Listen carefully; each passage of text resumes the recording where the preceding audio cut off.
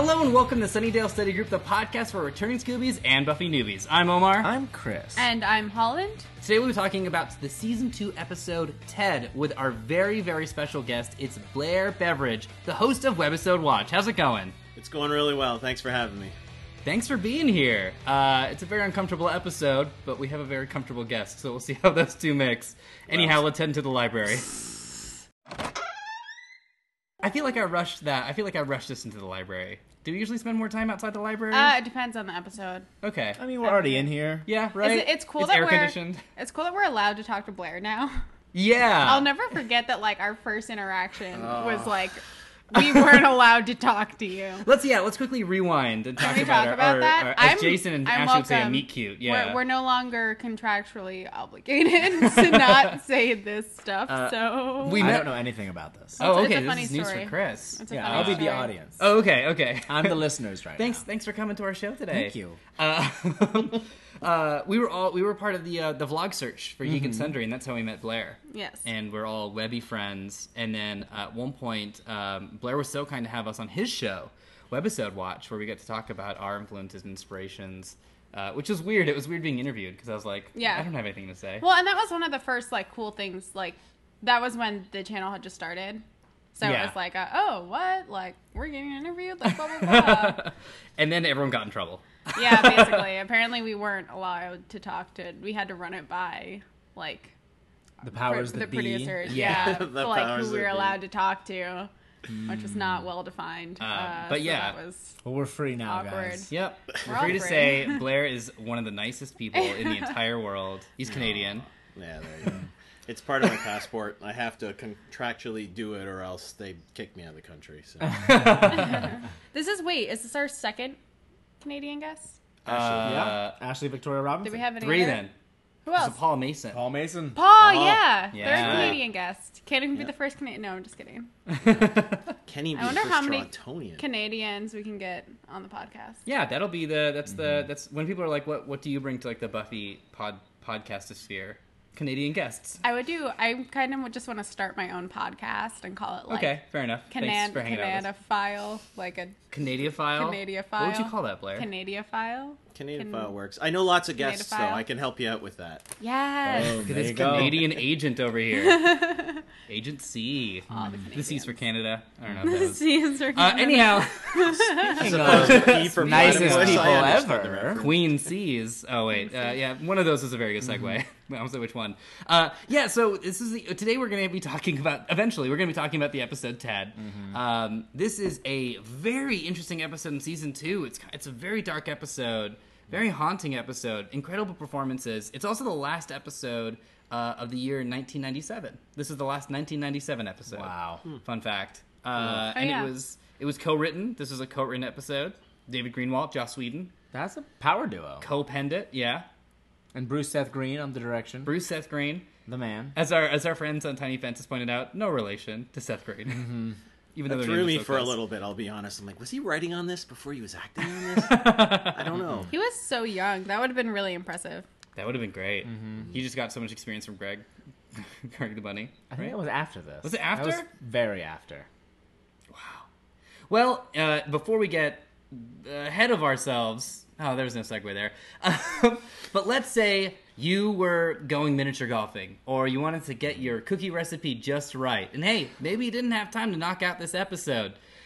Do not worry about that, because our friend Chris here is going to give you a cram session where he's going to summarize the entire episode in 5 easy, drug-inducing sentences.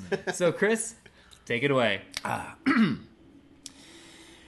With Spike and Drusilla seemingly defeated, vampires of Sunnydale are taking kind of a break, and patrol season is a little lacking. So Buffy thinks that she is on top of the world until she walks into her house and sees her mom making out with a man. One. That was great.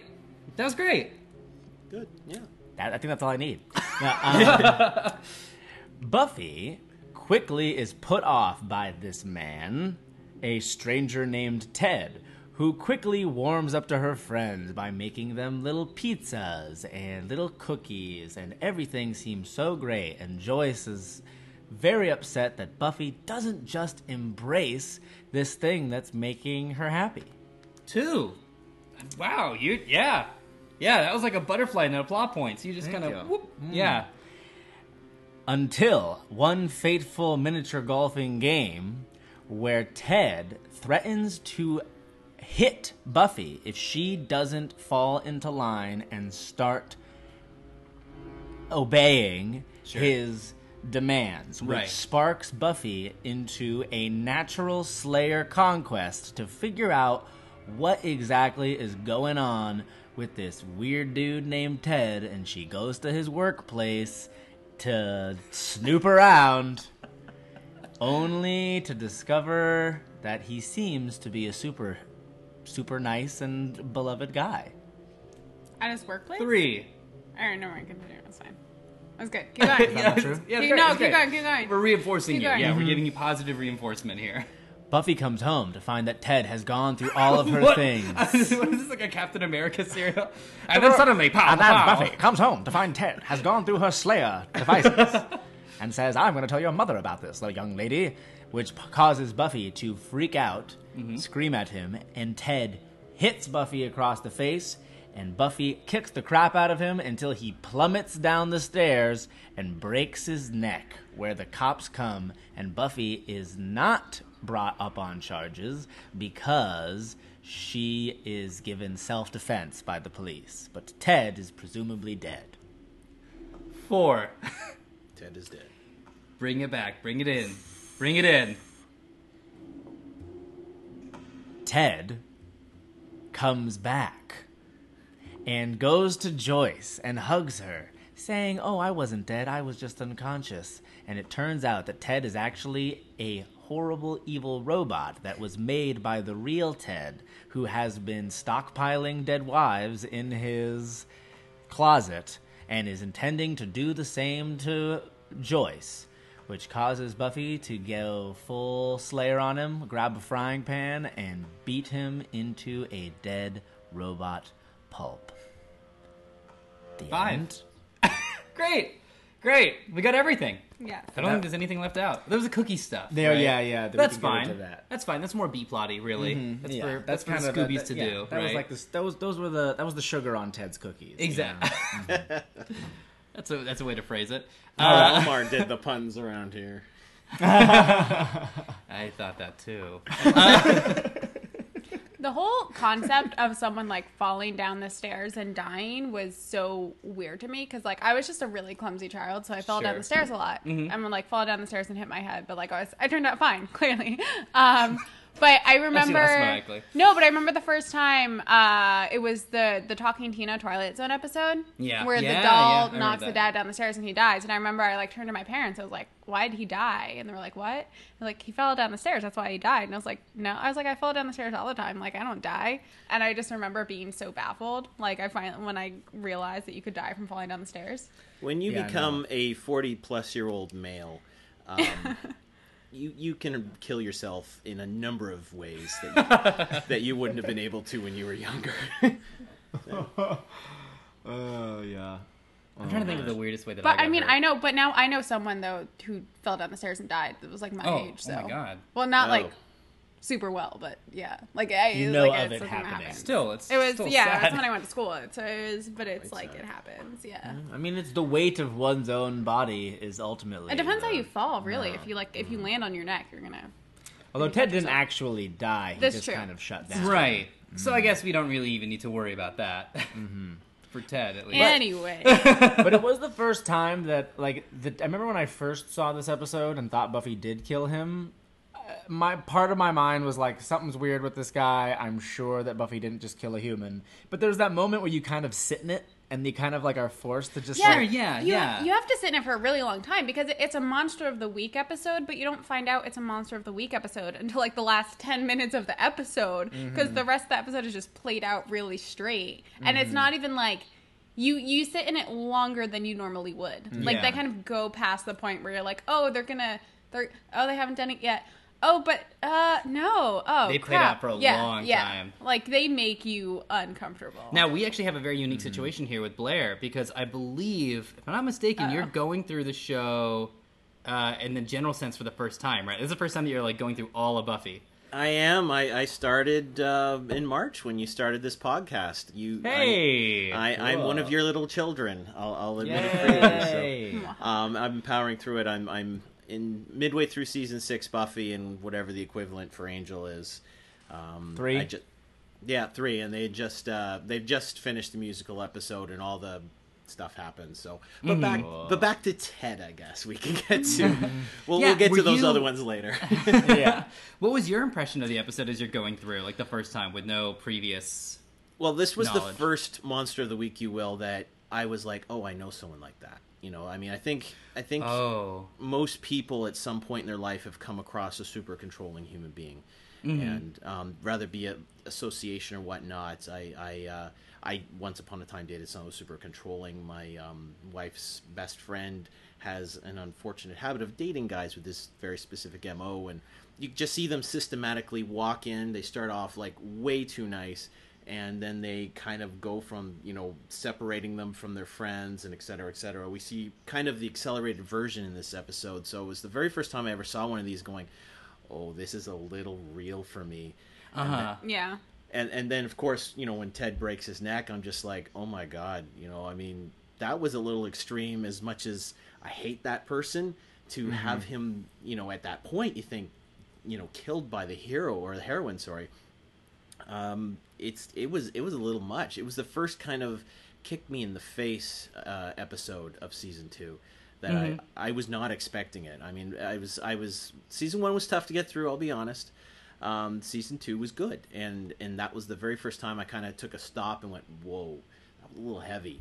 So and I mean, it kind of ended with an obvious Monster of the Week scenario, but leading up to that ending, it was very much a different kind of episode for me. Interesting. Yeah, because it definitely plays way more like a drama where there's nothing to investigate. There's like, Ted is doing weird stuff, but it's so much more suffocating than that. It's so much more about that character, the real life character. And the monster twist is almost like, we got to make it better back in the universe. But it really does feel like there's a lot of, I don't know, personal storytelling going on in this episode. Right. You know, where that character's too accurate. Yeah, a little too on the nose. I also have this theory that every once in a while, the writers, be it Joss or someone else, throws Xander a bone. Because I think Xander, to this point, is just the ultimate and creepy on television. But from time to time, they rather give him a really solid storyline to say, well, he's not that bad. Or they give someone like Ted, who's like beyond the creepiness that we see with Xander. I found they did that for the first few seasons, just to say, oh, okay, yeah, you guys thinking he's really kind of creepy. We're not really going for that. Or maybe we are, I don't know. But it just seemed like from time to time they would kind of throw him a redemption bone. And this was one of them for me, because Ted out-creeps Xander. Yeah. And to Xander's credit, he even so Ted was drugging the cookies to try to make everybody kind of become like more into him or whatever. Relaxed. And even underneath those drugs, it was like Xander is so loyal to Buffy, because I feel like it's like Xander up to this point, because I definitely do believe that, because he is a generally beloved character. I think that the reason that we're like so kind of grossed out by him up to this point is because it's like he makes all these gross like sexual jokes. He's a total skis like teenage boy. But I do believe that we're in the midst of kind of where Xander kind of becomes a better character and a better person from here until the end, even though that side of him is still present. But in this, it's like he's super loyal to Buffy. He does not think that she killed Ted. And it's like he's immediately on her side. And it's like whenever he really does need to kind of be a good friend, he is a good friend. That's true. I agree with that. Not always, but generally. When it really comes down to... He's a really good cheerleader. Yes. He's a really good cheerleader. And that kind of touches on my favorite aspect of this episode. I don't think it's necessarily the most potent or the best, because I think the Ted stuff, and we'll definitely dig into that in a second. But the idea of Buffy as a hero, I think, is like the spine of this episode. Like, there's definitely the horror, but like, what's like the thing that we take away? And I love that Buffy feels horrible about using her powers. Yeah. To hurt somebody. I love Cordelia's line where she's like, the Superman line where she's like, but she's Superman. Like, shouldn't there be different rules for her? And it's like, it seems like because I love Cordelia's lines because they seem like such like throwaway, like ditzy. But then if you think Right. about it, you're like, oh no, like she makes a really good point. She's kind of Like, quoting Nietzsche. Yeah. In a fascist society, right? Can't we have one of those? Yeah. Cordy was just kind of out of character for who she was in this episode up to this point. I mean, she was willing to help Giles patrol when Buffy was out, and I'm like, Yeah. That was a bit weird, yeah. I mean, now that I'm seeing Cordelia in the later stuff and with Angel in particular, okay, yeah, that's the girl I've been seeing in those episodes. But back at this point, she was just, your basic, rich girl trope. And this episode was a little out of character for her in that regard. And I like as I hated Cordelia as Angel Cordelia. Or sorry, as Buffy Cordelia, but I like Angel Cordelia quite a bit. It's very similar with me with Wesley. Which again has We don't know who Wesley is yet. Wesley is Wesley some the Lion. too. random person. I'm gonna keep doing. I'm sorry, guys. No, you're great. You're great. But yeah, it was really out of character for her. And to this point, I actually didn't understand the point of Cordelia. I'm like, yes, you want to put her in there because she's a pretty girl, maybe. I don't know. I really didn't see the point of her until around this time in the series. That's what's kind of crazy. Like there's so many, and there's some big ones that'll pop up later that we'll definitely talk about. But in terms of the writing, just within the TV show, or at least like the Buffyverse, is that they have such a roadmap for the characters, and they're willing to pursue that roadmap, and they plant stuff so early on. In fact, this episode and what we just talked about right now will come back later in a really big way. Of do those powers and does that responsibility give you more levity? In terms of the law of man. If you're entering to a supernatural law, how does that, like, if you're more powerful, like, where's your morality lie? And in that sense, Cordelia is very smart because she knows where the show's going. Yeah, no, but also, like, as far as Cordelia being out of character, like, I kind of agree, but also I feel like her willingness to help and stuff, I always draw it to, like, whenever you see her in class, she's very much a teacher's pet. Yeah, so you're there right. is an aspect of her personality that always kind of threw me off because I'm like, why is she doing this? Because like this doesn't seem like her character at all. But like every time there's a classroom scene, she's always the first one to raise her hand and like answer, even if it's completely wrong. So that's like she definitely has that aspect of her personality where she's a total teacher's pet despite everything. So I feel like whenever she like jumps in to try and help Giles do stuff or whatever, it's just because she is kind of like that because she just wants to be the best at everything.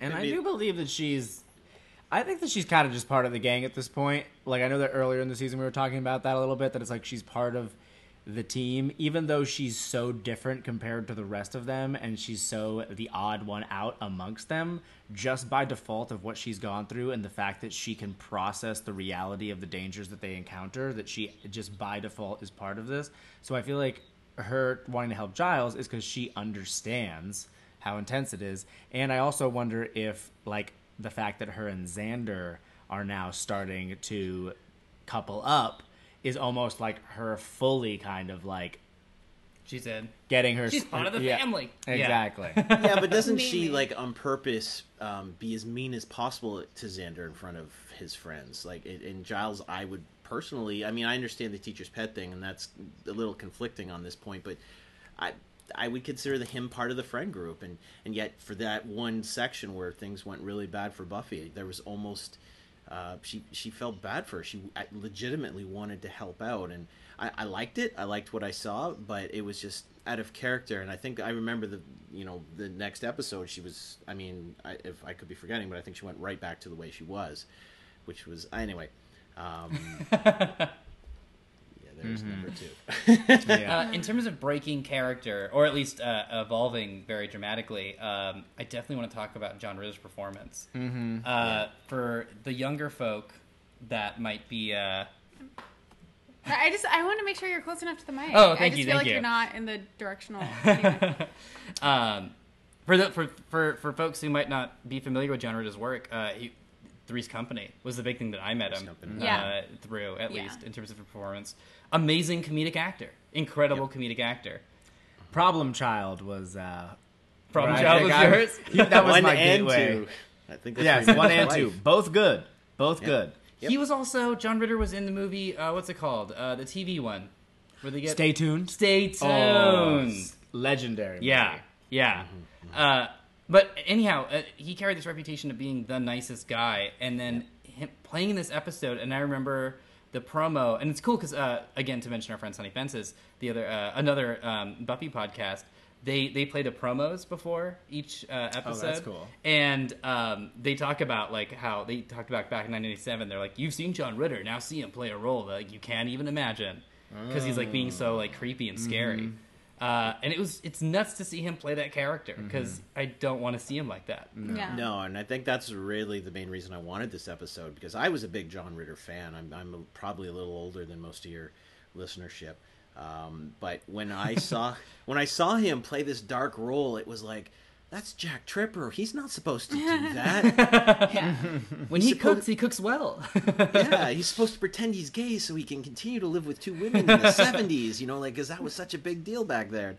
But no, he was so very dark in this, and again, because I've known people with that controlling personality, it was also so kind of creepy that he nailed it. But I mean, this is what you go to. Some people think actors are their roles, and I think I got caught in that a little bit. You know, he was the consummate nice guy. You know, this guy's an actor. This guy's a professional. He can do multiple things, and he was absolutely great in this episode, playing things so dark. Yeah. No, he's really great in this episode, and John Ritter's. I just love him so much, and I mean, I'm just going to say the same thing that you guys said. He's just good. It's a really good episode. I always forget how good this episode is. Yeah. Because I feel like it kind of gets lost. Well, they're not afraid to go to the dark places in this one. Yeah. It's one thing to put a rubber mask on somebody and kick them in the head. It's another thing to go into misogyny and, you know, abuse specifically towards women. And you know, John committed fully is it Catherine? Christine and Christine Sutherland. Christine Sutherland and Sarah committed fully. Yeah. And I mean, obviously incredibly difficult, dark topics, and especially at the time. My hat's off to all of them. They did a great job. Imagine being in the room when they were shooting that dinner scene where Buffy's like, I want to die. Like, imagine, like, being there. That's, like, these three incredible actors who are just playing, like, everyone just kind of hates each other a little bit. Yeah, and that prayer that he does, and it's, like, what's so creepy about that prayer, too, is that means that would have been, like, programmed into the robot by the previous... By Real Ted? By Real Ted. Because are we sure that Real Ted was also bad? Or, because it was, like, Ted's... was dying and he wanted to make a robot to take care, or his wife, he was dying and he wanted a robot to take care of his wife. So he created himself as a robot, and then that robot ended up turning evil and trapping wives in the closet. So do we have any idea if this is sort of like a Frankenstein, and well, I guess the monster wasn't you so would bad. have to argue that the robot was like sentient and had the ability to go evil and like blame it on the AI, which could be a thing, but I feel like that's not... Is it a Hellmouth issue? Well, that's not how I read it. I just read it as like this guy who like couldn't accept the fact that he was dying, like is clearly so controlling that he had to create him like a robot of himself so he could continue to just be as controlling. Like, I feel like it's just like an expansion. So he put of the who he was controlling as a nature person. into the robot. Well, he was so controlling that he made a robot because he couldn't accept the fact that he wasn't going to be there. I can't make a robot. I'm not that controlling. It's not that I don't know how. Sure, I know how. I'm sure I could do it. I choose not to. I just use, I'm not going to do it. But it's also, it wasn't uncommon, you know, back in that time in the 50s to have a misogynist male controlling personality as the head of a household. In fact, I would argue it was quite common. A lot of people I know that, you know, are of strong personalities that are of that time frame are still very much like that. Yeah. And you know, you sit there and you kind of grin and bear it through, you know, time to time.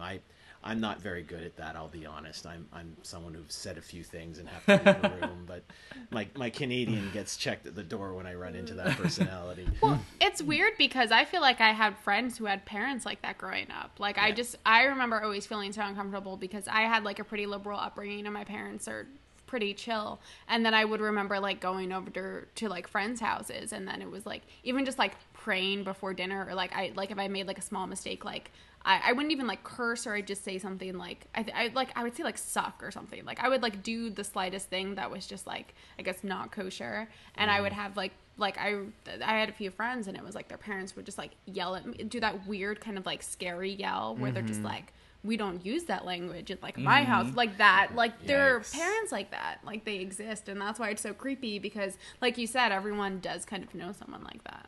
My mom did something like that when my friend was visiting, except it was the opposite, where he was like, should we wait for Grace? We were like all at dinner, and he was like, should we wait for Grace? And my mom was like, she moved out.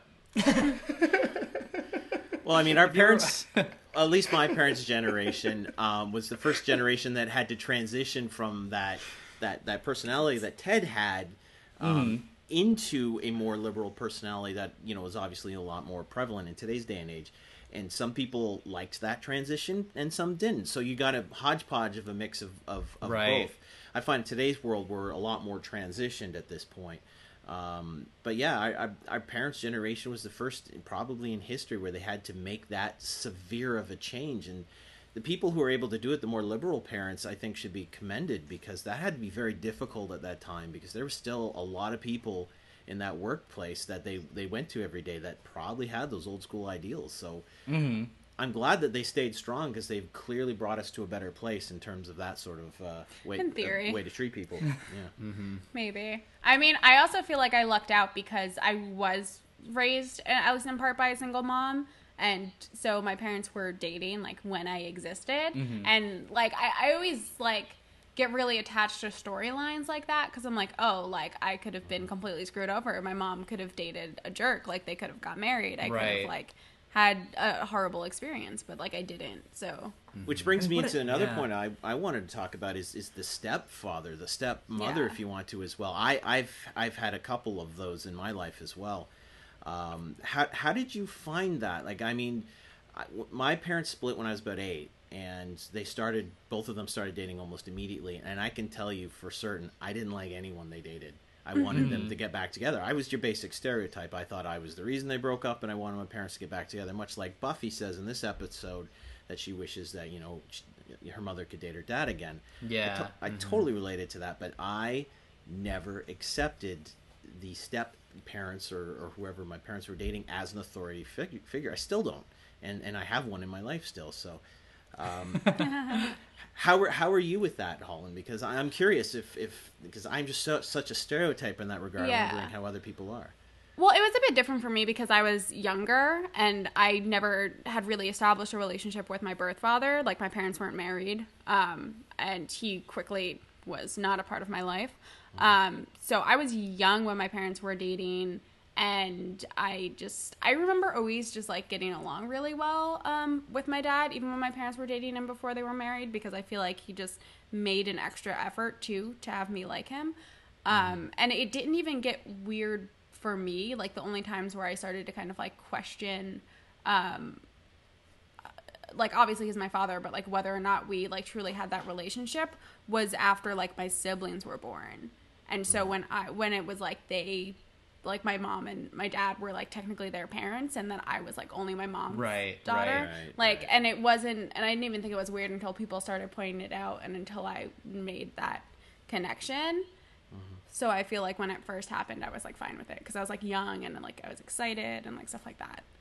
Because I often think, like, you see the progression of Ted where he's at first over the top nice, like, way too nice. The person who's really trying to win somebody's favor quickly. And I had a very similar situation when they become more relaxed, and obviously in this TV show everything was accelerated. Then their real true colors came out, and they weren't as nice as they were pretending to be. And in fact, when your parent wasn't around, which in my case happened, it was almost like a very vitriol kind of attack, like, why are you here? You're a pain in my butt. I like your dad, I'm not so into you, sort of idea.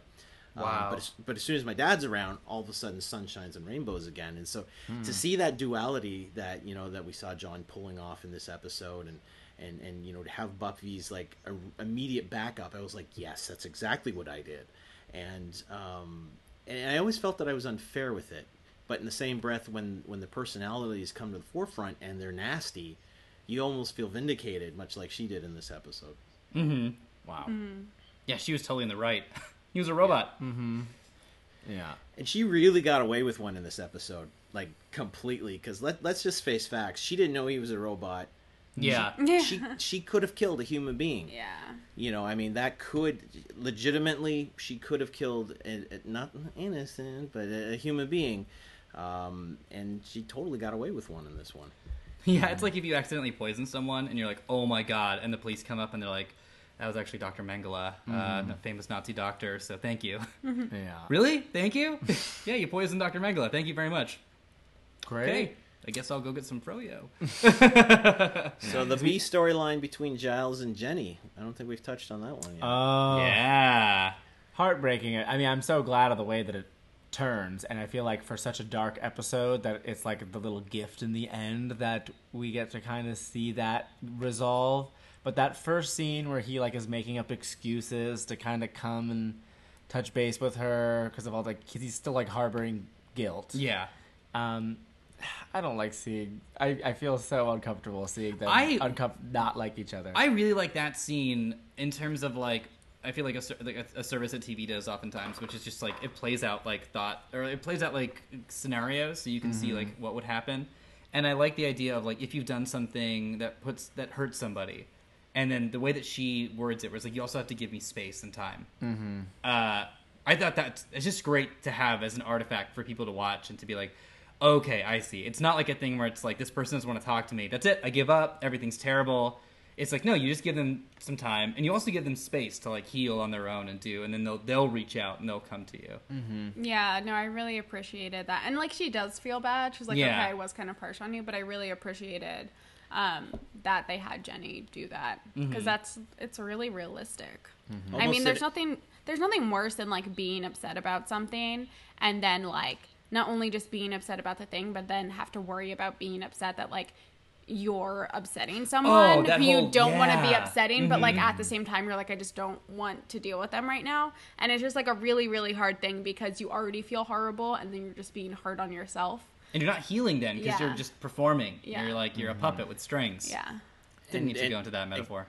And that's an accelerated strings portion on of the Joyce and Buffy storyline when she feels Yeah. absolutely Yeah. horrible. You know, you get to see that raw emotion. And I mean, please correct me if I'm wrong. Is this the first time we've seen really sad Sarah before? Because she did an incredible job with that. In Prophecy Girl, Yeah. we see her first sort of emotional breakdown, but that is in more of an accelerated and heightened situation. This is, I think it feels a little realer in this one because it's a Joyce story, Yeah. so it's a different kind of sadness that we get to see. In the pack, we saw her cry tears of joy when she saw our favorite hero Pig race off into the sunset alive and look back for a second to go, everything's fine. So aside from that, that's probably the only other time we've seen her Yeah, cry, I right? think it's the first time since that. yeah. Like she's absolutely seen crush, and I know as this as things go on, we see it a little bit more. But I often find that's when she really shines, is when she's doing Yeah. Yeah, it's so heartbreaking because she's just like obviously she's a really good actress, but like when I don't know, because like I feel like there's a handful of like actors and actresses that you just get like attached to, and like when they are Yeah. like sad, you're just like crushed, and like Sarah Michelle Gellar is one of those people for me. Like seeing sad Buffy just like It's breaks worst. me. I can't. It's so like because she looks like a little girl because you forget like how young. Like it's weird for me to say it because like I'm No, like, you're way younger absolutely than she. right, and I think But, they do it like- on purpose. Like when they Yeah. send her to school where she's wearing overalls, like she looks like an '80s Yeah. rapper. you know? Yeah. It's just like, oh my god, you've literally just turned her, instead of like this fashion forward kind of girl, into this child, because she's Yeah. probably retreated into a childlike state. Yeah. Just like the band Crisscross. Yeah. I get the reference. I'm good. Thank you. I Thank know you. what crisscross is. I just talking about very serious subject matter. Oh, you sorry, keep cracking sorry. jokes about 80s hip hop. This is one that it's like, I think what's so important about her thinking that she killed Ted is that Buffy is and maybe there are other shows or other stories that are like this. I feel like Buffy is unique in the way that it treats violence, where it's like there's so many heroes that are violent that we champion and that we cheer for, like be it the Avengers or Superman or whoever, where it's kind of like, yeah, you are, kicking the bad guy's ass. Whereas it's like with even the Giles and Jenny storyline and the Buffy Joyce storyline, it's almost like gangs in a way. Like if you want to, it's like, yes, they're doing something that's noble, but by the fact that they're even partaking in violent activity, It's corrupted already. exactly, Yeah. and that it doesn't glamorize it, and the fact that we do get an act where we actually get to feel like Buffy took a life, and it's not that we're mad that life is dead because we hated that guy. We're more so like, ugh, Buffy just must feel disgusting. Yeah, that's about blood it. on her hands. And that it's like, for all the darkness that goes on, I think it's one of the only shows and stories that really doesn't glamorize it too much. Yeah. It does a bit. It does a little bit. In any Lord of the Yeah. Rings or Harry Potter even I think does. I feel like any show that deals with supernatural aspects has that same thing. Because I know I bring up X-Files every podcast, but the same thing happens with that show too. Like Mulder will go in these crazy stints, and it's like he ends up being in the right, but he'll do something that you're just like, holy shit! Like what did he just do? Yeah. Do Mulder and Scully ever Take a life? Mulder has killed people. I don't think Scully like, has killed. agents. No, I don't think. Well, I mean, they've shot people that were clearly Meaning them villains, but I think Mulder has definitely killed people that you're not 100% sure whether or not they were actually. That's definitely a thing that happens. Mm-hmm. Yee. It's Scary. also it's my favorite version of a character who's too strong for their environment. And I feel like we don't see that nearly enough. There's a great example, and I think it's the Justice League Unlimited show where they're fighting Darkseid, and Superman says something where he's like, when I'm on this planet, I have to tiptoe. I have to make sure I don't break doors or people's arms when I'm shaking their hand. But you, big guy, you can take it. And then he just starts walloping on him because he can unleash all of his strength. But I've never seen a day-to-day example as good as Buffy, where she in season 1 there's sometimes she breaks doors by accident, and in this one it's a case where she realized that she can't let loose, which is really interesting. That's a really crazy anxiety, the fact that there's Yeah. something in her that can hurt other people. I feel like I don't know if this happened to anyone else, but I feel like I definitely had that moment growing up where I realized that I could actually hurt people. Yeah And I can't even think of specific instances, but I definitely feel like there were times where I would accidentally hurt. I think my brother. I think because my brother and I were just far enough apart that he was probably too young for us to be physically fighting. And there were probably a few times where I hurt him a little more than I should have, or just stuff like that, or even with friends. And then you realize that or even something dumb is I would always color too hard and break my crayons. But just when you realize that you're stronger than you think you are. Yeah. And then I'm like that, you, not do physically, damage. because I'm definitely not strong, but emotionally. I remember I made someone cry one time on purpose, and I was like, shouldn't have done that. Yeah. I don't know, I'm laughing. Because Yeah. it was great. I love the power. And I'll do it again. If you guys made robots of yourselves, and you could only preserve, or you wanted to emphasize one positive aspect, because I think Ted was a pretty good cook, right? Right. Especially if he was played by John Ritter. He has all that Three's Company Well, experience. he drugged all of his food. Well, sure. I mean, yeah. I mean, put chocolate chips in my cookies. We're all guilty of something. I have 2 cheat days a week. If you guys could put one characteristic into your robot that would go forth into the world, what would it be? Loyalty. Oh, that's good. That's a really good trait. Yeah. That's my favorite trait that I have of myself. Is underwater breathing a trait? I don't have it. But could Yeah, I give my sure. robot that? Yeah. Chris Yeah. Aquaman. Yeah. Aquabot. I would say an exploratory curiosity. Curiosity? Yeah. These are interesting traits for... Yeah, great, cool. It's like your robot might go out into the mountains for Yeah. months and come back and be like, I found a spring. Yeah, maybe, Cool. be imbued with underwater breathing skills. Sure, of course. That's curiosity leads to gills, yeah. Yeah. How about you, Holland? This isn't a trait, but I feel like every time something like this comes up, I just really want robot eyes.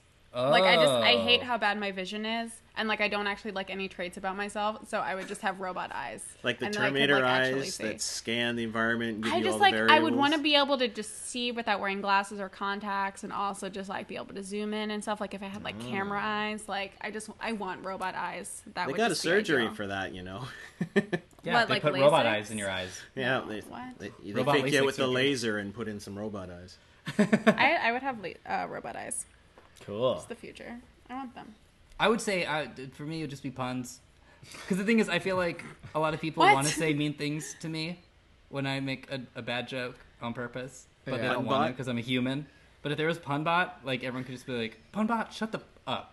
And I feel like it would alleviate a lot of our stress that I cause on a daily basis on I feel Twitter. like you're just like Brobot. Oh, Jimmy Neutron. That robot was night. Bro- Yeah, Robot. yeah. You'd Oh, have to Robot get the Night with California friends. accent on, though. You know, the bro. Oh, I think I can do a good California accent. Whoa. It's pretty good, right, guys? Sounds like I was born in Wow. California. Hey, get back to the beach, buddy. I'll take my surfboard there, pal. What was that? That was actually our first bell, which means it's time for our extracurricular activity. And what we're gonna do is we're gonna make something up on the spot, because we can improvise. We're not robots. We can think on our feet without having to hit them with golf clubs or just putt-putt clubs. And Holland Farkas is gonna tell us what we're doing this week. So Holland, what are we doing this week? I think we should do a cooking show. Oh, all right. Chris and I could be got? like the morning hosts, and we'll hand it off to Blair and Holland, the cooking experts. All right, so we'll get our little morning music in.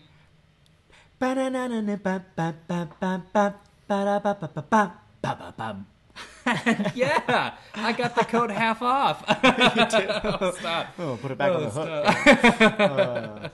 That's why I go to the rack. Anyhow, welcome back to Good Morning with Omar and Chris. Yes, now it is still the morning, and I don't know about you, but it's time for second breakfast. Oh, And please, throw an apple over the wheat and hit my head. I will, Omar. And we are blessed today because, you know, I had juice for the morning because I was trying to be good, but now we are going to get into the great stuff. We have some very special guests today. That's right. We've got two incredible chefs who have just trained in either France or a French-speaking part of Canada. I went by accents. We've got Hollande and Blair. Oh. Bonjour. Oh, bonjour. Bonjour, bonjour. We are ready to make the food for you. Oh, great! I love it so much. I feel like I'm traveling the world right now. I feel like I'm running on a giant globe. C'est vrai. So today is actually Robot Appreciation Day, and you said that you two have prepared 3 dishes to honor robots. Yes. So the first dish is a French toast, but we have changed the color of the toast. We use a bread. It's a silver French bread. You don't really see it that much. It's native to French Canada, and we top it with a cream sauce that is very shiny, like a robot. And would you like to explain it more, Blair?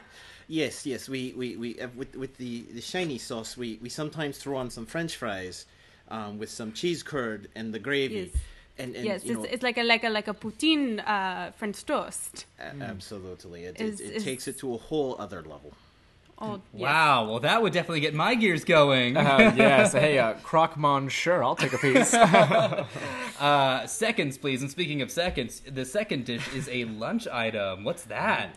Our next dish is it's like a hollandaise sauce, but instead of having it be breakfasty, we put the egg on a sandwich, but not like a croque monsieur. It's just like a how you say a BLT. You like that? Yes. Oh, a and we- BLT, a bacon lettuce, and thank you, yeah. But we BLT, as I believe you say en but français. we put an egg on top. Oh. And the robots really like it because little known fact, but robots they very much like bacon. Yes. Oh, I didn't know that. Yes. But then again, I didn't go to school. Blair, I also- see that there's... Yeah, go ahead, please. We also terminate up the eggs a little bit. So I like the film. we take a knife and we stab the yolk, and the yolk drools everywhere. We take ketchup and put it everywhere, and it It makes them think of the movie and they feel good. Yes. Oh, God. Well, do robots dream of electric sheep? I dream of rain. That was a song by Sting. What was my... Oh, yeah, that's right. That takes place in the desert. Speaking of desert, dessert. It looks like we have a dessert item here as well. Could we talk about that for a second? Yes, and if you have the room, and if you so say you will be back for the dessert, we have a very delectable ice cream, glacé, ice cream. Crème glacée? Oui. Crème glacée, yes. And Learning so much. yes, know, yes, it's and the robots are a very big fan of just weird mixtures, the flavor in the ice cream. Blair, would you like to expand upon what we put in the ice cream? Yes. Sometimes we put a little, like a garnish. It looks like a little plant, and he puts it in a pot and he carries it around. The robot, and they keep looking for someone named Eva. I don't understand, but it's this quest, and it's something the robots really kind of draw towards, and it tastes wonderful, absolutely wonderful. Yes, indeed. Well, I cannot wait to be uncomfortably full tonight because that all sounds magic. I did not wear a belt today on purpose because I knew that we were having this segment. Thank you both so much. Or as Dankeschön? No. Is that correct? No. No? Au revoir, mon ami. Au revoir. All right. Ciao. Au revoir, merci beaucoup, merci beau. Aloha to my taste buds. Thank you so much. Thank you again for tuning in for another episode of Omar and Chris in the Morning. We'll be back in the afternoon and at night. We have the station all day. Good night, everyone. Or good morning.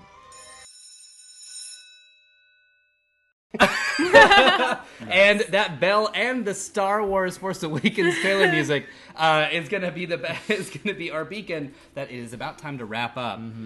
Thank you so much for joining us for our discussion of the episode Ted. We went to some personal places because that's what the show does. This show brings that out, and I love that about it. This isn't like a put your brain in a box and just be entertained for an hour. Like there's real stuff going on in this show. Yeah. guys- Blair, thank you so much for joining us. Thank you so much for joining us all the way from friendly Canada. Yes, no, it was my pleasure. You guys have turned me on to a show that I don't know why I haven't watched it. I kept saying I should watch that. That. I've seen everything else Joss has ever done, but that Yeah. that for some reason that I hadn't yet. And I think it was a big undertaking, and I really questioned, do I want to? And my perceptions were terrible. Do I want to start a show about a teenage girl? And I'm glad I was very wrong with that. And I've very much enjoyed this journey and continue to enjoy this journey. I'm not quite done yet. I'm still going through my first playthrough. I'm just hoping Awesome. that Netflix doesn't take it away before I'm done. Don't. Oh, We they will won't. raise a storm.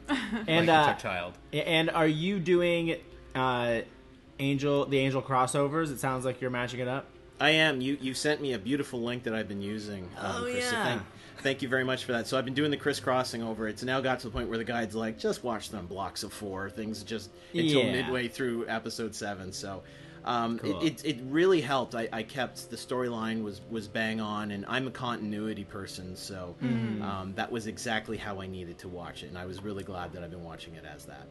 Cool. Awesome. Blair, where can they find you? A couple different places. You can find me almost everywhere with Blair Beveridge. I think I'm the only one on the internet, and I'm not even exaggerating with that. Twitter at Blair Beveridge. But you can also find me at Webisode Watch, which is the web show that I run where I interview people who make digital content, mainly web shows, sometimes just internet personalities like 2 of our hosts here. And please check me out. Tumblr, Facebook, Twitters.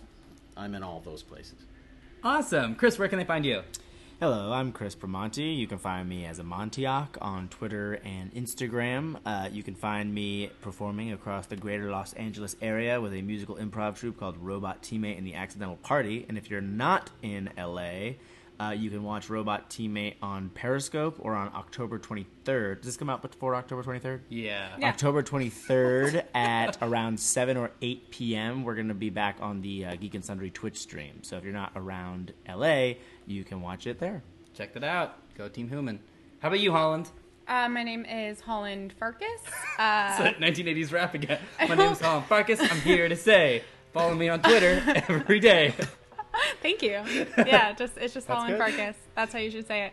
Farkland on Instagram, TelltaleHeartXO on YouTube. And yeah, I'm up to stuff, but nothing that I can actually talk about yet. So. Ooh, mysteries. Ooh. I'm Omar. There's no mystery here. You can also find me at youtube.com/2brokegeeks or on Twitter at @2brokegeeks. You can also check out my personal Twitter, which is just my name, Omar Najam. I post about Spirit every single day, apparently.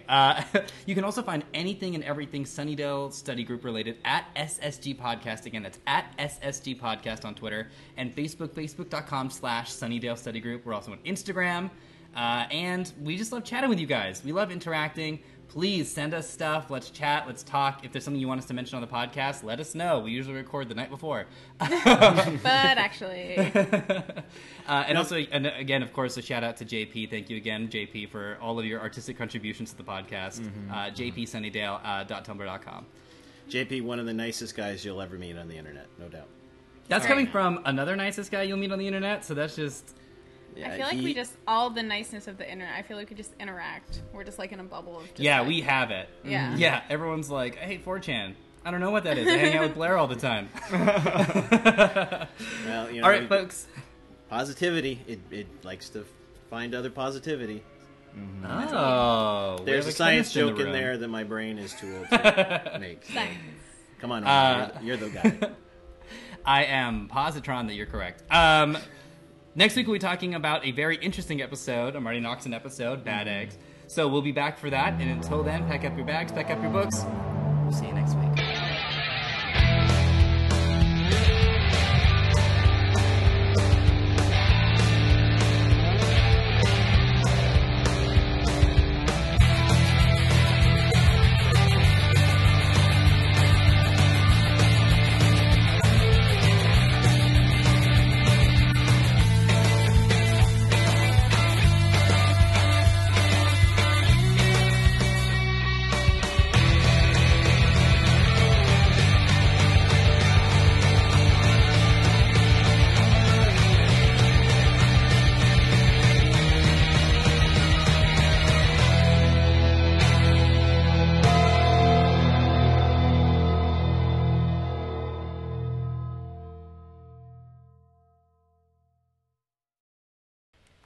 I feel the need to apologize for my French accent because I did God. actually. I had to do a French accent in a play once, I thought it was great. and thought it I was feel like it great. was a lot better. I feel like it was slightly offensive. Colin, I'm in Canada. I studied French. I think I did Scottish at one point.